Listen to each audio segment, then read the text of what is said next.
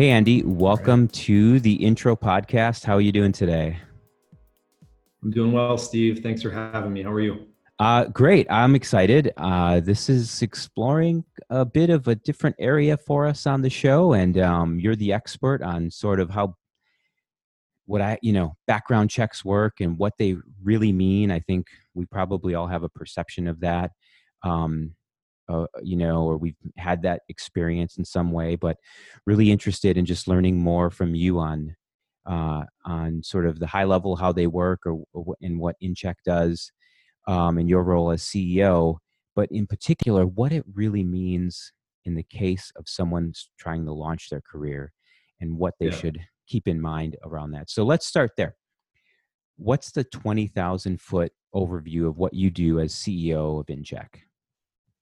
Yeah. So, within Check, I set the strategic vision for where we're going as an organization. So, in relation to kind of four key areas of the business, which are customer acquisition or sales, customer retention for profit, which is more of our operations, finance and accounting, which is in relation to our budget, and then kind of the fourth area, which is more in relation to HR, talent acquisition, company culture, things like that. So kind of identifying the targets on an annual and quarterly basis, working with our department leaders to identify those goals and then see them through to execution over the course of the year. Awesome. And you have a great team you work with. I've had the privilege of talking with some of them and just great people as well. So I can understand why the company has had the success that it has experienced. In thinking about further into the organization, just what does InCheck do? Yeah, so we provide background screening solutions primarily for employers, but also youth sports officials, for sports officials, volunteers, foster care licensing. We kind of run the gamut, but in terms of the actual background check searches, Hmm. be anything criminal background check to a verification of a person's degree, reference checks, and possibly even pre-employment drug testing. Cool. So here's a question, and Mhm. I'm full of them today. Um, we often talk with professionals, mostly in HR, when it in the job hunt, in search, in acquisition process about resumes or even things beyond the resume. And we have never explored the area of background checks or checking if what is on that resume is accurate and factual. Mhm. So Yep. how does that enter into or what, from your perspective, how does that impact people in their career through the processes that you guys manage on behalf of other organizations? Sure. So I think the one thing to keep in mind is that most background checks are run post offer, and so when organizations interviewed a candidate, Hmm. oftentimes multiple interviews, and they've determined that this is the person that they want to move forward with, and they proceed to place a conditional offer of employment that's contingent upon the successful completion of a background check and sometimes a drug test. And so at that point, the company wants to hire the person. And so, especially in a tight employment market, where there's a lot of competition for top talent, to get jobs filled, the employer wants to get that process, wants to get the candidate through the process as efficiently as possible. The goal is to hire the person. The goal is not really to screen somebody out. And Hmm. so then you start to look at, well, what are the things that are kind of like the most common areas that would cause problems for someone that may otherwise not really get flagged. And it would be inaccuracies or misrepresentations that might come through from the resume in relation to the background screening results. And Hmm. so that could range from dates of employment being off, someone claiming a different type of degree than what they actually have, or forgetting that because they had unpaid parking tickets at school that they actually didn't receive their diploma. And the registrar's office actually has a hold on it until they pay their fine. Oh, So the wow. record is that they actually didn't graduate. So Yes. there are little things like that, which, if you're not completely up to speed on all the little details of what your employment and education history looked like, if you think that the misdemeanor conviction that you had isn't going to show up and you forget to put it down, even though it was for something, 6 years ago, for example, Hmm. you know, that's grounds for disqualifying a candidate because they falsified their application. So little things like that, are the areas that can come back to bite somebody that may otherwise, really be getting through the process. Does social media ever enter the picture on these background checks? It's a great question. So it's probably the one area in our industry that I get asked about the most that Hmm. employers decide not to pursue because it is such a slippery slope. And there's a really specific way in which employers need to conduct social media background checks.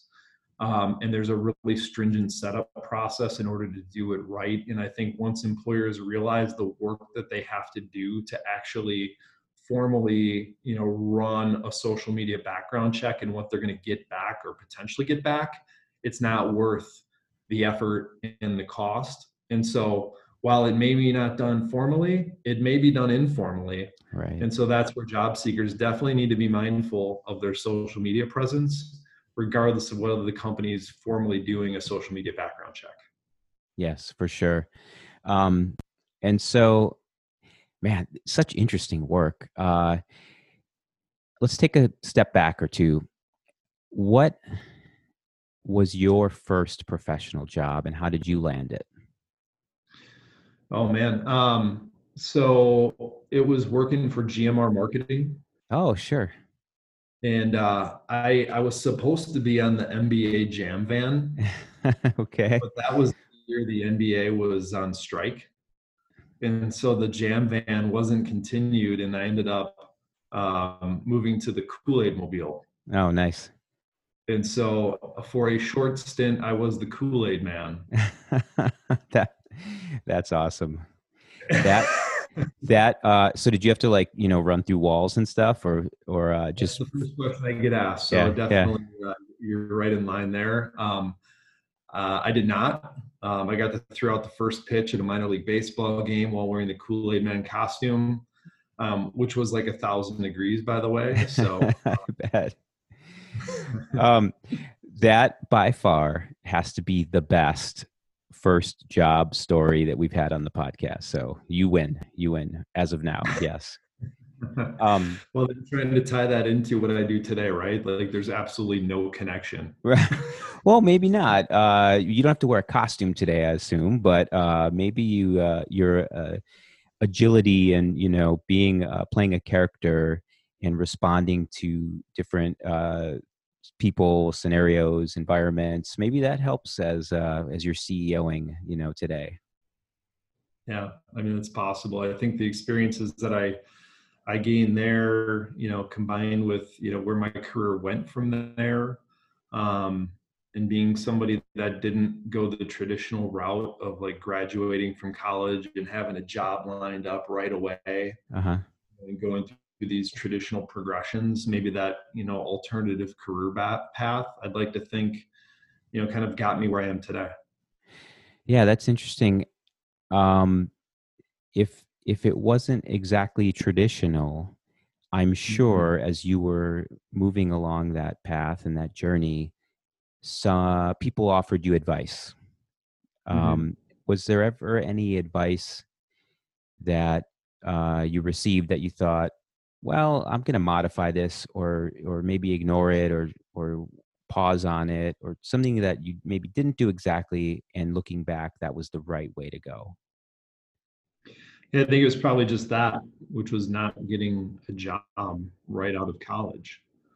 And, I went more of the bartending and, um, kind of hanging out,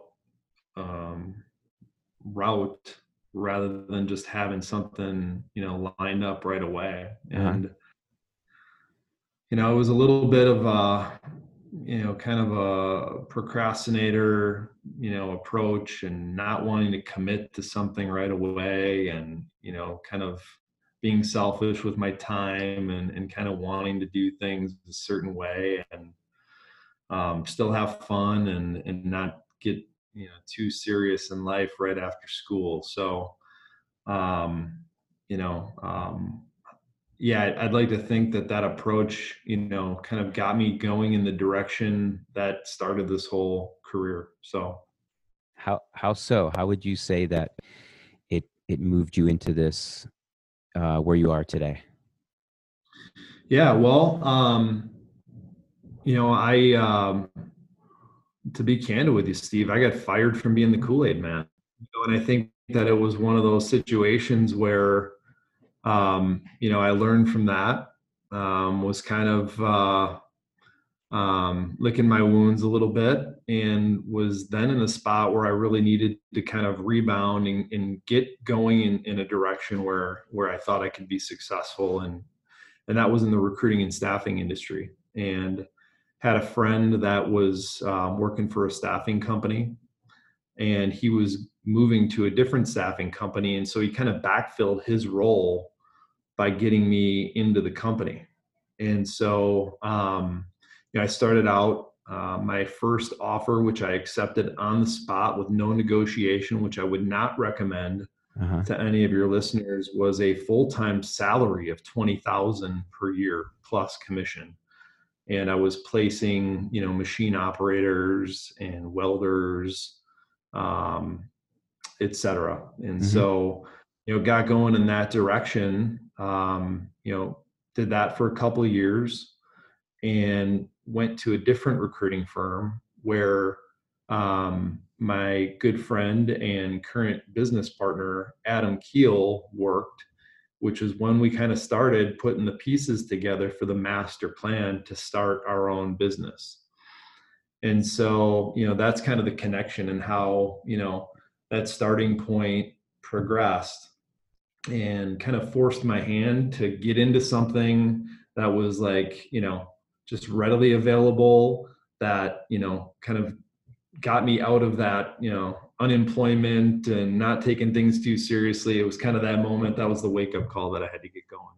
That's amazing. I love it. And appreciate the honesty and all of that. I think we've covered what we typically run through, and we are at actually my favorite part of the Oh, yeah, episode, the rapid fire. sure. Yeah. So, no rules, no judgment.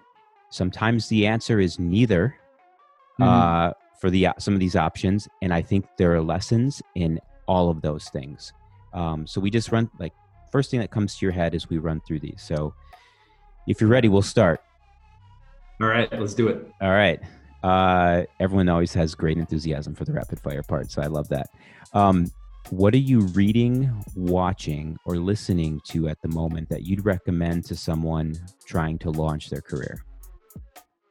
Yeah, The Five Dysfunctions of a Leadership Team by Patrick Lencioni is the book that I just wrapped up, and it was game changing as a leader. But I think if I would have looked back at that early in my career, or read that early in my career, it would have been a great starting point.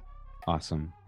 Do you find yourself, I always have curveballs in here for some reason. Do you find yourself reading a lot as CEO? Is that important to you? Or do you have a mix of Um, media that you use or I use consume? a mix of media. Yeah, I get a lot of stuff in my inbox that, is more of the quick hitter variety on certain topics. And when I see one that's of interest based on whatever, I'm working on, or situations are present at work, um, that'll be a good opportunity to dive in. But, also building a solid network and being able to reach out to people that have expertise in different areas, so that when other things pop up, it's, not just reading, but also being able to reach out to people, to talk through certain issues that are challenges for me. Perfect. Okay, I'm super interested in this with everyone, but in particular, I know you mentioned before we started that you were working out early this morning. So what is your go-to food when you need a boost? Yeah. So, I'm kind of one of these guys with a little routine. So I do my little protein shake in the morning. Okay. And my wife and I were making avocado toast to go with that. I also make these protein balls that are made out of like peanut butter, honey, chocolate, Sure. nuts, granola. So they're, a couple of those kind of get me through the day. My go-to for sure. Perfect. Yeah. Yeah. My wife's made those. They're pretty good. Yeah, they're super good. Okay. Instagram or TikTok? Oh, TikTok. All right. Especially with 3 daughters. Oh, yeah. Tell me about it. So I can watch theirs. Yes, exactly. Monitor. Do you have a favorite podcast? I'm trying to get into the podcast world a little bit more. Besides yours, Steve, I would say that the one I listened to this past weekend that I thought was really interesting was Very Presidential. And it's a little series on kind of like some of the presidents that are involved with some of the largest unknown scandals. And I listened to the episode on JFK, which was fascinating. Okay. I'll have to tell my wife about that one. Yeah. Okay. YouTube or Hulu? YouTube. Okay. Same. If you had a talk show, who would be your very first guest? Sure. That would be a toss-up between President Barack Obama and Tiger Woods. Love it. Well, yeah. Andy, I really appreciate this episode and your time, and thank you so much for coming on the podcast. Yeah, thanks for having me, Steve. I really enjoyed it as well.